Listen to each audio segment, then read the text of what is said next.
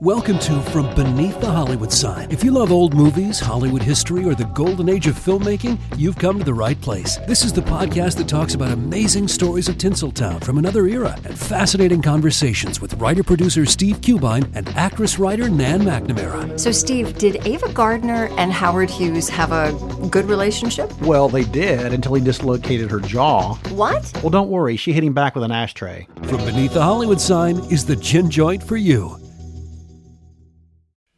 Hello, my name is Matt, host of the Pirate History Podcast. Pirates rank among the most mythologized and romanticized of all historical figures. It can become easy to forget that pirates were real people that had real-world concerns. If you like tales of high-seas adventure, daring do, and also want to learn more about who Blackbeard supported to be king, you can learn more about all of that at the Pirate History Podcast.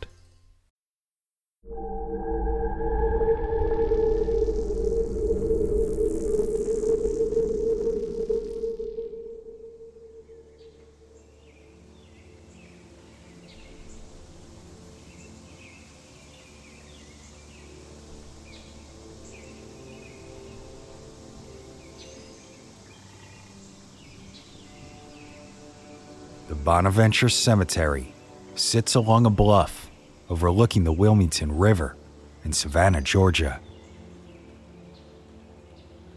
This unique burial ground is considered by many to be one of the most beautiful and romantic of the South. Originally established as a 600-acre plantation in 1762, when Georgia was still a colony, its owners, John Mulrine and his son-in-law, Josiah Tatnall, were banished from the area during the American Revolution for their loyalty to Britain. As a result, Bonaventure was sold at auction. Then, in 1788, Josiah Tatnall Jr., who had been born in the house, returned to Savannah and regained the family home. As was common among rural families, especially those of means, a designated plot of land was set aside on the property to serve as a family burial site, and in 1802, the first known adult interred there was Tatnall Jr.'s wife, Harriet Fenwick. The following year, he too was laid to rest beside her, eventually joined by 6 of the couple's 9 children. But in 1846, the plantation left the family for good when it was sold to a local hotelier under the condition that he continue to maintain the family graves. He agreed. In the following year, 70 acres of land, including the family plots, were incorporated to open the private Evergreen Cemetery of Bonaventure. The site was designed as a traditional Victorian garden cemetery, featuring curving pathways and a multitude of trees and grassy areas. The elegance of the property was so stunning that in September of 1867, famed naturalist John Muir described it as, quote, "so beautiful that almost any sensible person would choose to dwell here with the dead."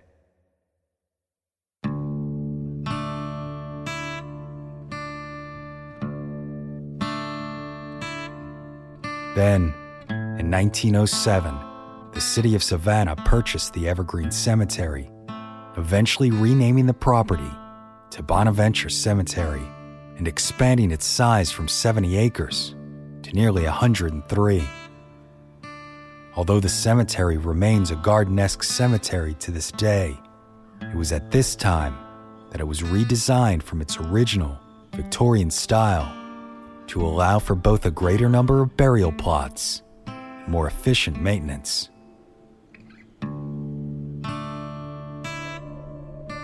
So beautiful and unique is Bonaventure that in 1994, it became famous for the statue called Bird Girl, the tomb of which was featured on the cover of of John Barrett's iconic best-selling novel, Midnight in the Garden of Good and Evil, a work immersed in Southern Gothic tone that almost instantly helped the historic southern city of Savannah grow into the popular tourist destination that it is today.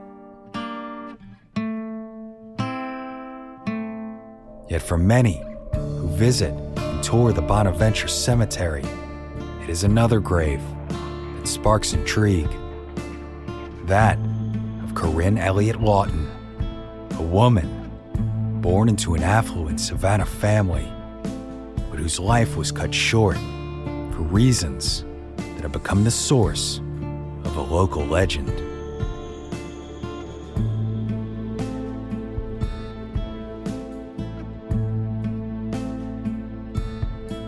My name is Brandon Schexnayder, and you are listening to Southern Gothic.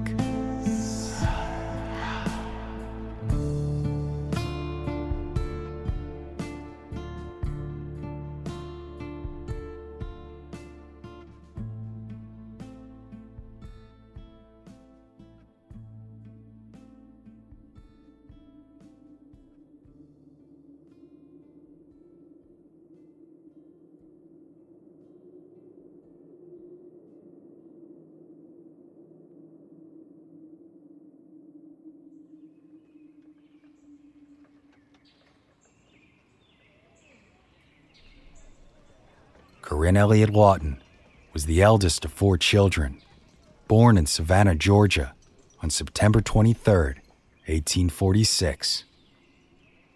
Her father, Alexander Robert Lawton, moved to Savannah after graduating Harvard Law School and began a career in law and railroad administration before being commissioned as a Confederate colonel of the 1st Georgia Volunteers during the Civil War. Eventually, Lawton became the Confederacy's 2nd Quartermaster General and rose to the rank of Brigadier General.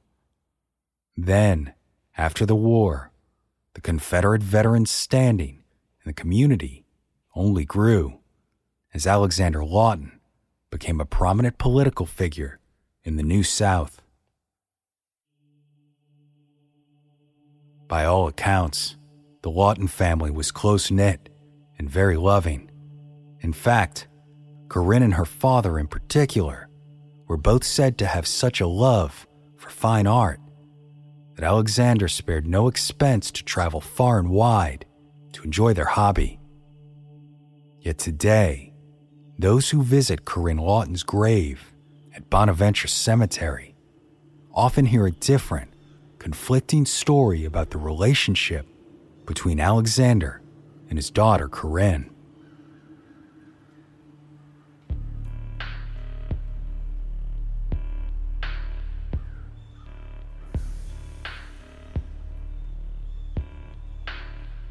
Local lore claims that one day Corinne met and fell in love with a man from a considerably lower social class.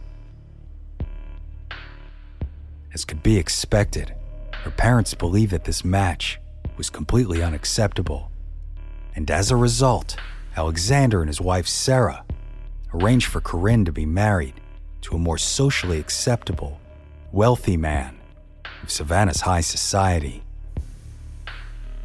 Yet after meeting this gentleman, Corinne rejected her parents' wishes, telling them that she most certainly would never love him, and by no means would she marry the man that they chose. But proudly, Alexander Lawton did not care about his daughter's objections. And as the story goes, he specifically told her, quote, "You will learn to love him, or you will learn your station." So the wedding planning began.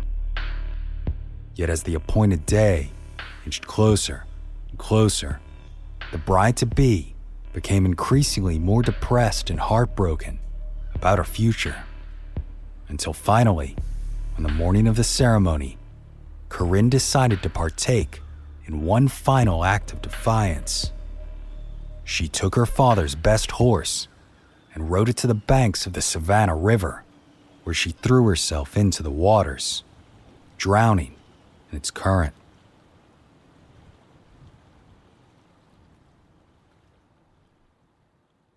Some variations of this tale even claim that Corinne was so bitter that she rode her father's horse straight into the river, intentionally and maliciously depriving him of both his daughter and his favorite steed.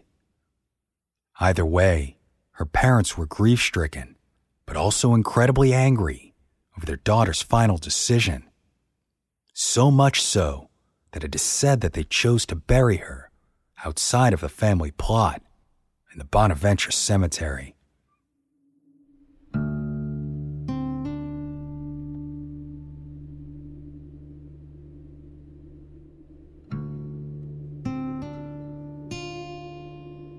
Alexander Lawton commissioned a Sicilian sculptor by the name of Benedetto Civiletti to design the marker for his beloved daughter's grave, the result of which was a beautiful marble statue of the young woman sitting at the base of a cross.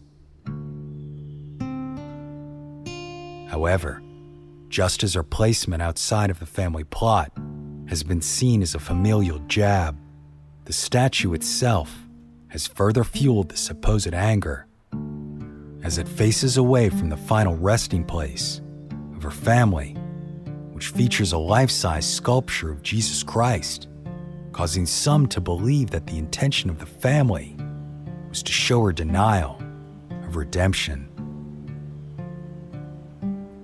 Yet as memorable as this tragic tale of love, loss, and a daughter's defiance is, this infamous story, told to visitors on tours, is entirely a work of fiction.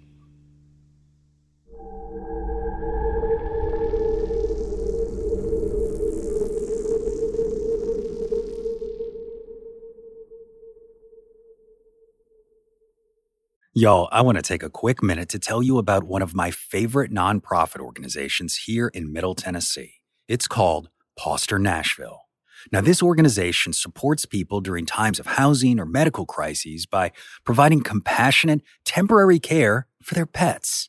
That's right, Poster helps secure loving homes for beloved little furballs when their human companions are going through things that might otherwise cause them to have to give them up. But since Poster began back in 2020, they've been able to reunite nearly 250 pets with their loving pet parents after they were able to secure housing, keeping families together through tough times. Of course, y'all, I have to say from personal experience, it's been an awesome program to be around. My kids and I have been fortunate enough to hang out with some of the pups, and trust me, what Poster is doing through a devoted network of volunteers is absolutely heartwarming. So if you'd like to help, Poster is in the middle of their annual fundraiser right now, trying to hit a goal of $20,000, and it would mean the world to me if you'd consider helping us get there. All you got to do is visit southerngothicmedia.com/bark. That's right, southerngothicmedia.com/bark. Want to learn how you can make smarter decisions with your money? Well, I've got the podcast for you. I'm Sean Piles, and I host NerdWallet's Smart Money Podcast. On our show, we help listeners like you make the most of your finances. I sit down with NerdWallet's team of nerds, personal finance experts in credit cards, banking, investing, and more. We answer your real-world money questions and break down the latest personal finance news. The nerds will give you the clarity you need by cutting through the clutter and misinformation in today's world of personal finance. We don't promote get-rich-quick schemes or hype unrealistic side hustles. Instead, we offer practical knowledge that you can apply in your everyday life.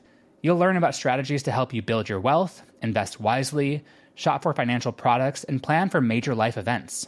And you'll walk away with the confidence you need to ensure that your money is always working as hard as you are. So turn to the nerds to answer your real-world money questions and get insights that can help you make the smartest financial decisions for your life. Listen to NerdWallet's Smart Money Podcast wherever you get your podcasts.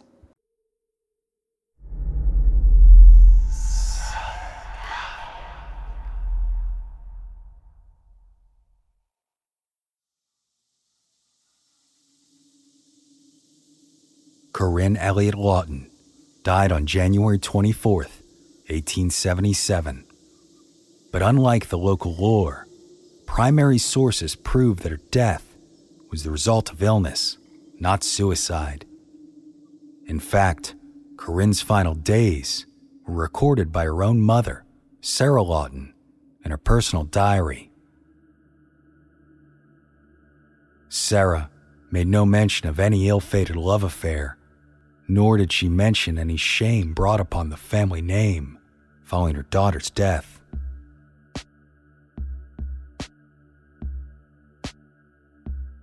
In January of 1877, as the Lawton family were returning to their home in Savannah after several months away, Sarah wrote of that fateful month. I found the house all unprepared on my return and had a month of toil to have everything properly cleansed and fumigated and put in living order. Nora has had rheumatism all this time and been often confined to her bed, and of late has suffered much. Corinne is just up after 10 days of sickness from cold. We have had 6 weeks of severe weather. Corinne seems so tired. In the evening of Saturday the 13th, Corinne went to bed, promising Lulu and me that she would keep to her bed till she was well. How that promise was to be fulfilled, who could have thought? Her sickness seemed so light. On Sunday, I sent for Dr. Houston. Corinne felt very weak and begged me not to have her see any visitors, as she could not talk. Yet very little seemed the matter. Friday evening she was very bright, but had a restless night. I watched beside her much of the night. Saturday night I stayed with her. Then came the days of darkness, which I cannot record. Their story, kept by him who has said, "Precious in the sight of the Lord is the death of his saints." Wednesday morning, January 24th, at 7:40 a.m., she drew her last breath. Today, Sarah Lawton's diary belongs to the Georgia Historical Society as part of a collection of family papers donated by her granddaughter, Sarah Alexander Cunningham, between the 1950s and 70s.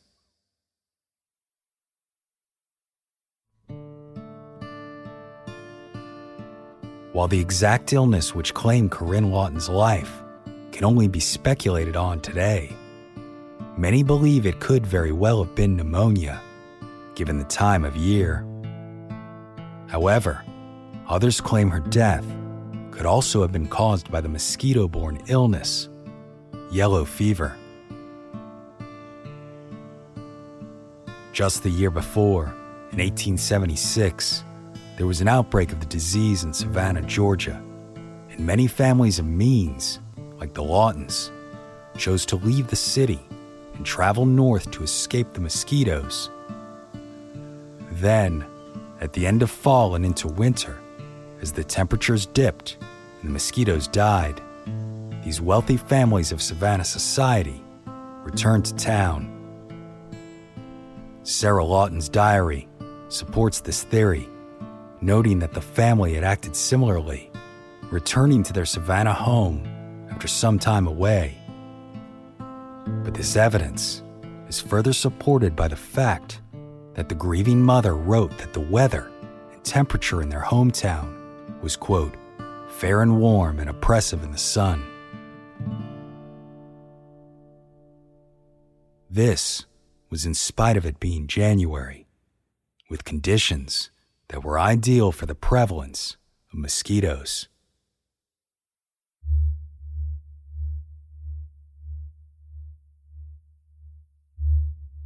The true reason for Corinne's death will never be uncovered, but in addition to her mother's journal, several other historical facts exist in opposition to the legend that her gravesite is inspired.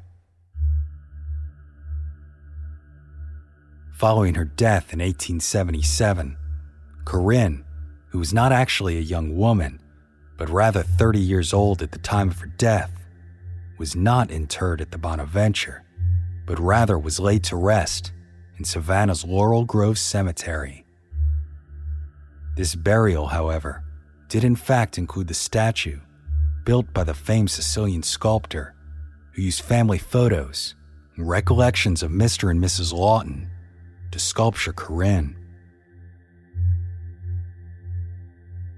The product of his work was considered to be a remarkable likeness of the Lawtons' beloved daughter, but this fact certainly pierces the foundation of the legend that claims Corinne's burial marker was intentionally facing away from her family and the statue of Jesus Christ as a moral statement regarding her supposed suicide.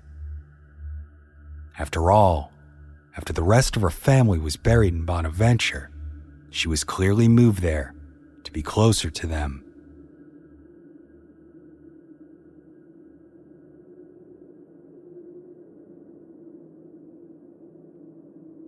Just as her death continues to be a mystery, the exact origins of the story of Corinne Lawton's suicide is also unknown, although it is likely a byproduct of the Bonaventure Cemetery's status as such a popular point of interest for the city.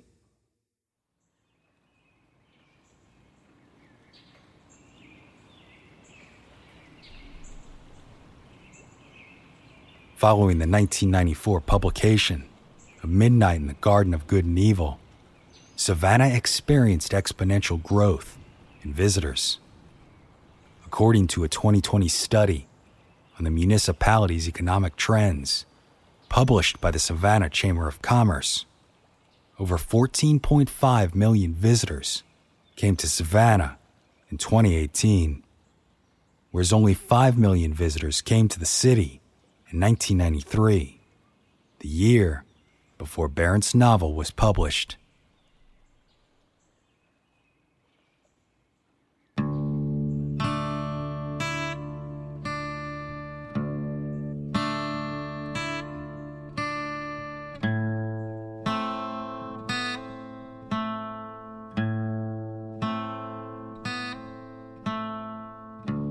As can be expected, interest in Bonaventure Cemetery grew as well. As the home to the iconic bird statue, numerous groups and individuals offered tours of the burial ground, taking visitors through the long, winding pathways, telling stories of the many individuals who have been interred there. Unfortunately, due to its popularity, the Bird Girl statue was removed by the family and placed on loan to Savannah's Telfair Museums, who currently display it at one of their locations. Yet the exquisite and melancholy statue of Corinne Lawton remains, depicting the young woman as, quote, sitting at the foot of the cross with a crown of flowers at her feet. She looks up to heaven with a sad, resigned expression.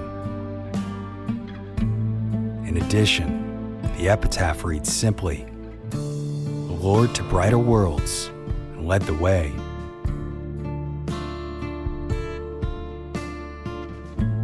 My name is Brandon Schexnayder, and you've been listening to Southern Gothic.